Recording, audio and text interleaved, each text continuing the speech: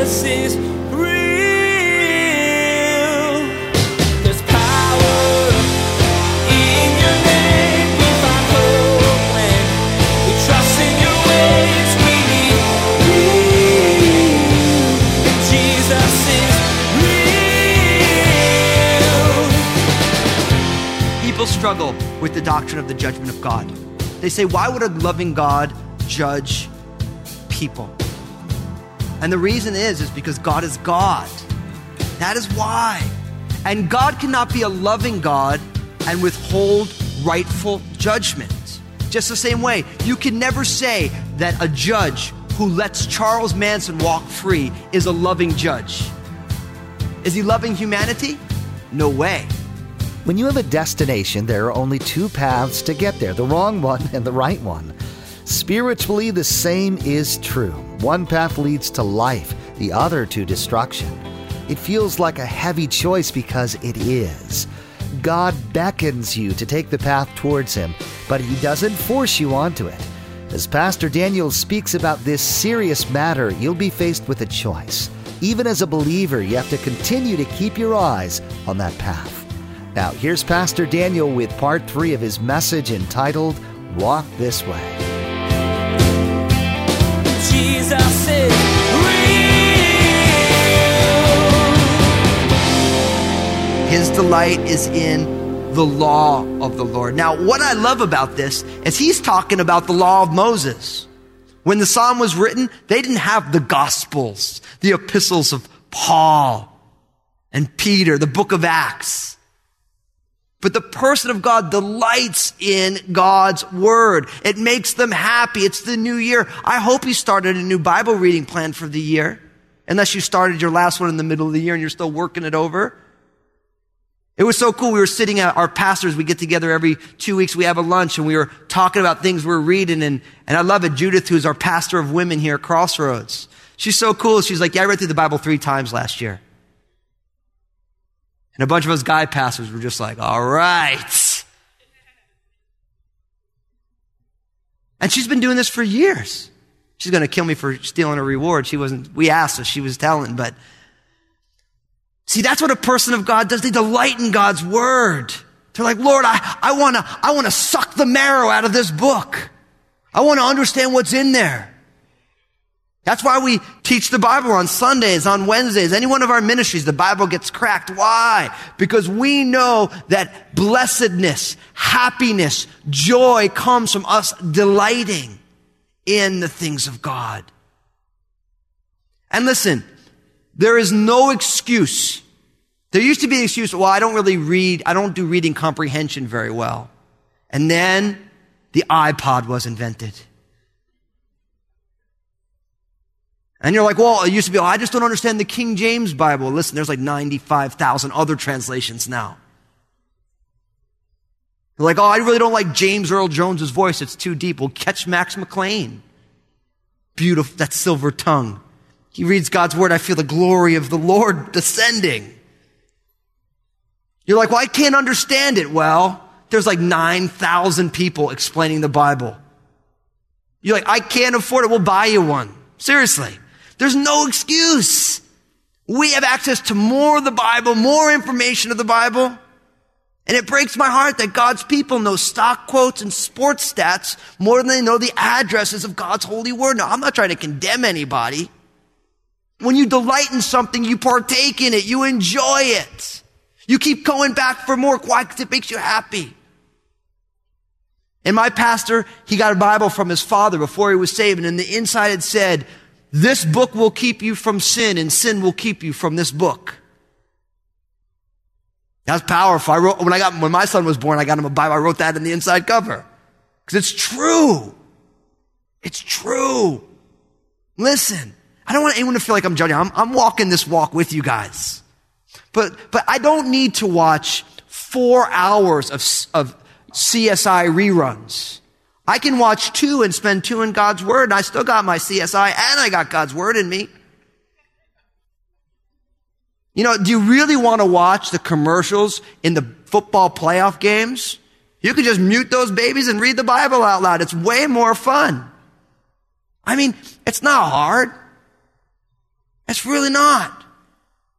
The person who's happy delights in God's law. Not only that, he meditates upon it. This word meditate, it comes from the Hebrew, which means to mutter or to read in an undertone. Now you have to remember, back in the day, they didn't have little handy-dandy Gideon's pocket New Testaments that you just stick in your back pocket. I've sat on a lot of those for a long time. You know what I mean? They're just literally pulling out Psalms or the New Testament Psalms and Proverbs. You ever see those little babies? Oh, they're good, man. The Gideons, they rock. They're giving out Bibles. You know, those things are cool. You stick it in your pocket. Back in the day, it was all these big scrolls. And they weren't letting you walk around Jerusalem with those babies. Because people were handwriting them. They were handwriting them. So people, in order to learn God's word, had to memorize it. And you would see people walking around muttering to themselves, murmuring the scriptures. This speaks of scripture memorization. Something happens when you memorize it, you internalize it, then you can start walking around and you can start saying, oh, you know, and how often do we need to do that? Internalize scripture, memorize scripture, that when something comes up, instead of acting the way you want to act, you start preaching to yourself with the Bible. One pastor called the Bible fighter verses because it fights against all my garbage. How many times, like the psalmist, you need to say, you're kind of upset. Lord, why are you downcast, oh my soul? Why are you disquieted within me? Hope in God and the beauty of his countenance. How often do we need to say that to ourselves when we're at our job and something goes wrong? Why are you downcast, oh my soul? Hope in the Lord. When something bad happens, we're like, oh no, count it all joy when you fall into various trials. See, that's what happens when you memorize scripture. You start walking around and you start muttering it to yourself. And people may think you're a little weird, but people mutter to themselves anyway. So at least we're muttering to ourselves, going over. The idea of meditating means like to chew on it so much to get out all the nutrients out of it. People always say, well, Pastor, how do you memorize scripture? This is what I did. Because I was old school. This was before all these, cool iPhone apps and stuff. I just took an index card and I wrote one scripture on one side. I put one scripture on the other side with the address. I stuck them in my pocket. And when I'm just standing around, which you'd be surprised how often you actually just do that, you pull it out and read it. And you read it, you put it back in your pocket. And next time you find yourself standing around, you just reach in your pocket, you pull it out. And before you knew it, those two scriptures were memorized. And then I put two more, and then I started to realize I'm wasting space. And I found that I could put, with my chicken scratch handwriting, about 4 scriptures on each side of my index card. And I would walk around with those things in my pocket until I either forgot them and they got washed, or they just kind of shriveled up into nothing. I just wrote another one. And over time, all of a sudden, you have all these scriptures that you know. Why? Because repetition is the great teacher. See, God blessed us, wants us to be fruitful, and it happens by us delighting in his word and meditating on it day and night. This reminds me of Joshua chapter 1, verse 8. This book of the law shall not depart from your mouth, but you shall meditate in it day and night, that you may observe to do according to all that is written in it. For then you will make your way prosperous, and then you will have good success. Wow. By meditating, delighting in the law of the Lord. Now notice what it says in verse 3, because we get a word picture here. He shall be like. That's a word picture. It's gonna give us an example. Like a tree planted by the rivers of water that brings forth its fruit in its season, whose leaf shall not wither, and whatever he does shall prosper. I like that. The man or the woman who delights and meditates and gets nourishment from God's word is like a tree whose spiritual root system is the word of God. Planted by a river, there's abundant water. And notice what it says. Brings forth fruit in its season. Its leaf will not wither, and whatever he does will prosper. That's a beautiful picture. A healthy tree. Fruitful. Notice, the fruit comes when? In its season. I always say, you can't make fruit be born before its season. Our job as followers of Jesus, people who are growing, our job is not to inspect our own fruit and be upset that it's not being born in the season we are. Our job is just to abide. We have to remember that. Fruit comes at the perfect time. at the perfect time. Our job is just to stay rooted in Jesus, abiding in him. But the man or the woman who delights and meditates fruitfulness, prosperity, leaves that are green, that don't wither, all these things that we really want. Jeremiah says almost the same thing. Jeremiah 17, verses 7 to 10. Blessed is the man who trusts in the Lord, and whose hope is in the Lord. For he shall be like a tree planted by the waters, which spreads out its roots by the river, and will not fear when heat comes, but its leaf will be green, and will not be anxious in the year of drought, nor will cease from yielding fruit. The heart is deceitful above all things, and desperately wicked. Who can know it? I, the Lord, search the heart. I test the mind, even to give every man according to his ways, according to the fruit of his doings. I like this. You want to be fruitful? And we were created to be fruitful. God created humanity for blessing. It comes from delighting and meditating on God's law, on God's word. Read it in your own time. Come out to Sunday mornings, Wednesday nights, all of our ministries. Read it to each other. Get a little daily devotion. There's some great ones. And there's new ones coming out. I grabbed 2 new daily devotionals this year to start reading because I've read a lot of them. In my house, we love daily devos. They're fun. They're just little one-page scriptures someone talks about. We love those things. So it's not hard. And it will make you fruitful, which is what you really want to be. But notice, the contrast couldn't be more stark. Look at verses 4 and 5. The ungodly are not so, but are like the chaff which the wind drives away. Therefore the ungodly shall not stand in the judgment, nor sinners in the congregation of the righteous. Brothers and sisters, we need to walk swiftly from a life of loss.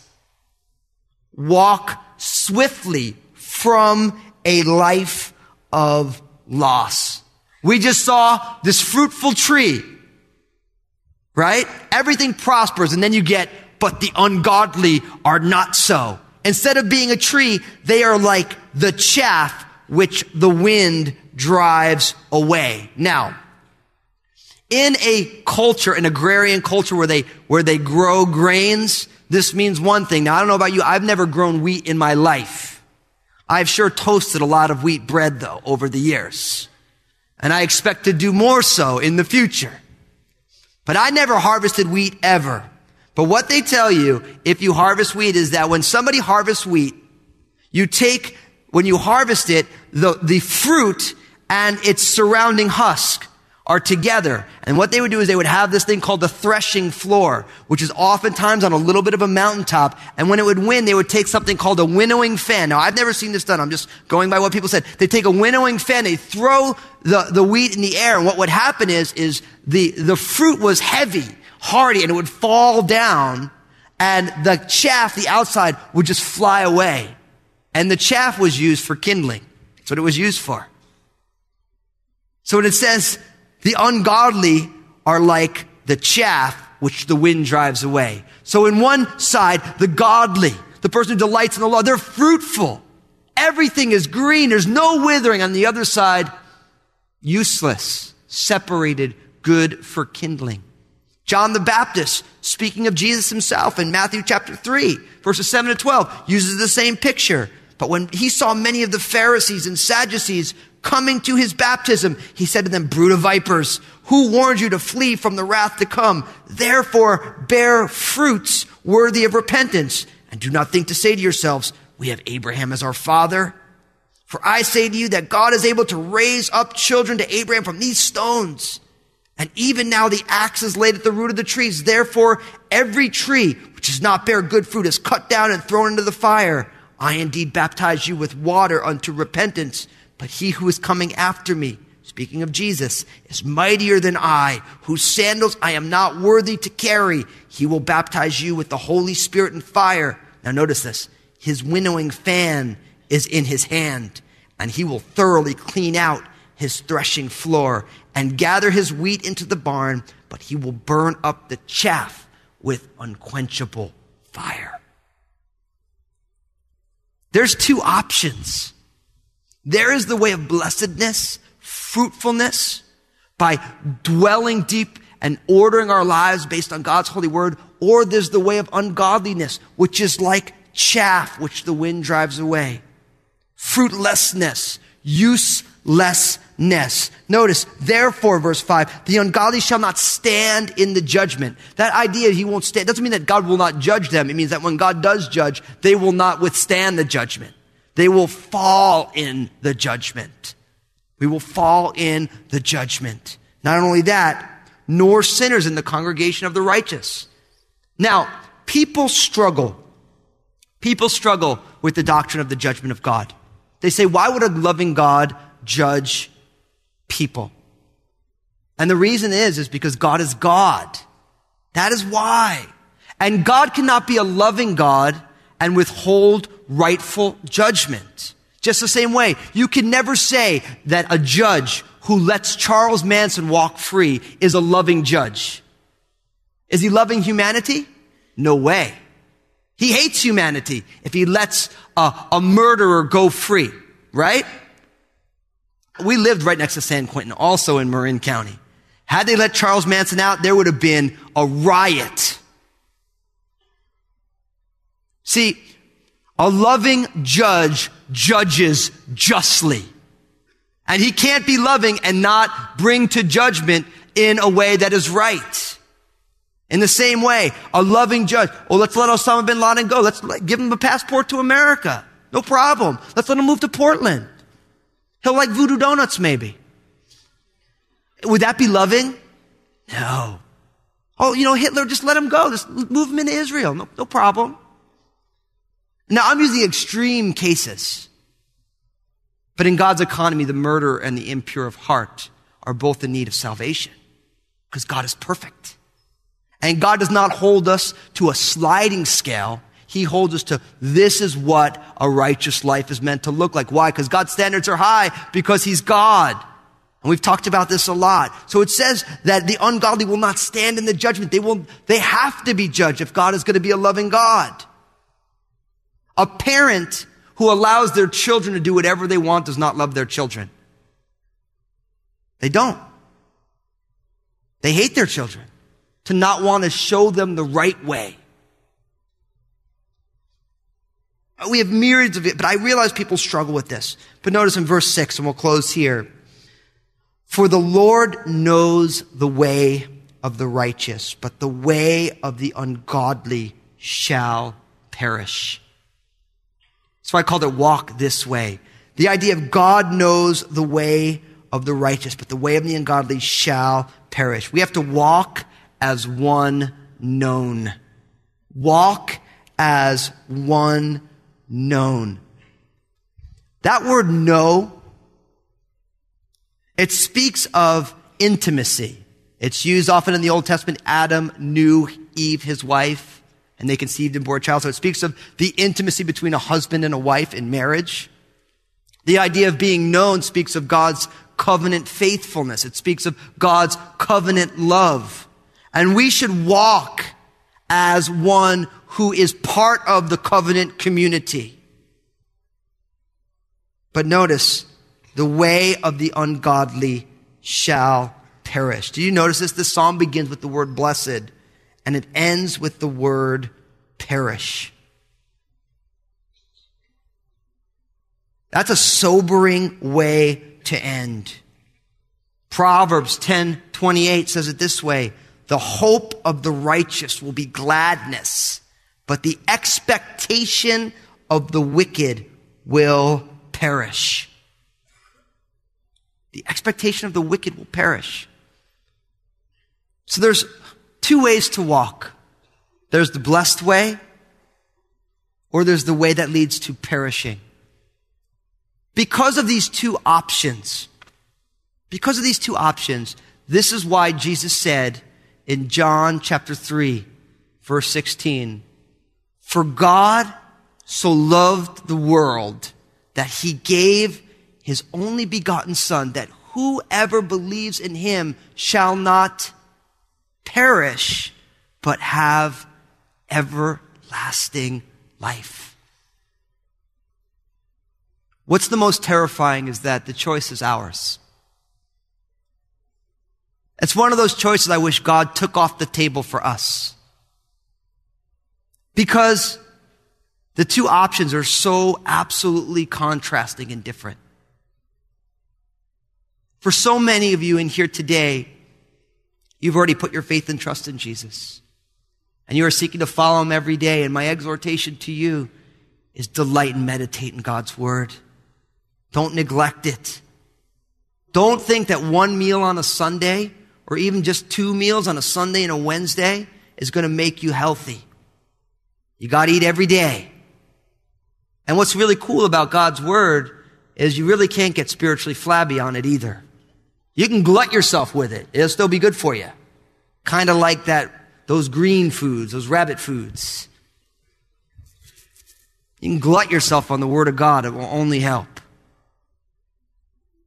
But for some of you in here today, you're hearing all this and you're like, yeah, according to what we just talked about, I'm in the ungodly camp. I'm on the path that leads to perishing. And if that's you and you're in here today, just bear with me for 1 second here. I want to encourage, exhort, challenge you to run from the path of destruction for your life. And run into the arms of Jesus. He died on a cross for you and for me and for all who would believe. He did that knowing it was the only way. He will not drag you to be fruitful. He simply beckons you to come. And just in a few seconds, I'm going to invite you to make that step, to take that step with him. And I really want to encourage you to take that step because the Bible teaches that now is the acceptable hour of salvation. You may not have a second chance to do this because we do not know what today holds. I'm not trying to scare you, but you know what? You should be scared. Destruction, perishing, all these things, these are not happy terms. I remember I was talking to my father one time. He said, Daniel, I just want to be where my friends are. I said, now, Dad, you raised me that if my friends jump off the Brooklyn Bridge, I shouldn't do that. Now you're telling me you just want to be where your friends are? And he looked at me. He's like, I forgot that I told you that. I'm like, well, it was good advice. And I'm here today giving you good advice because God loves you, and so do I. And there are people who invited you here who love you and care about you. And they don't want to see you end up at destruction because destruction is not pretty for anybody. So flee into the arms of Jesus. And I realize we don't even know what that means. But there'll be people around here who will tell you that if you take that step of faith, it'll be the best decision you ever make. It won't always be pretty, but God gets the job done. And that's really what you want, fruitfulness, right? Not destruction. Blessedness, not loss. Please make that decision today. Jesus is real. Now, here's Pastor Daniel with some important information about his book entitled, Honestly, Getting Real About Jesus and Our Messy Lives. Thanks, Josh. Writing my second book, Honestly, Getting Real About Jesus and Our Messy Lives, was a huge milestone for me.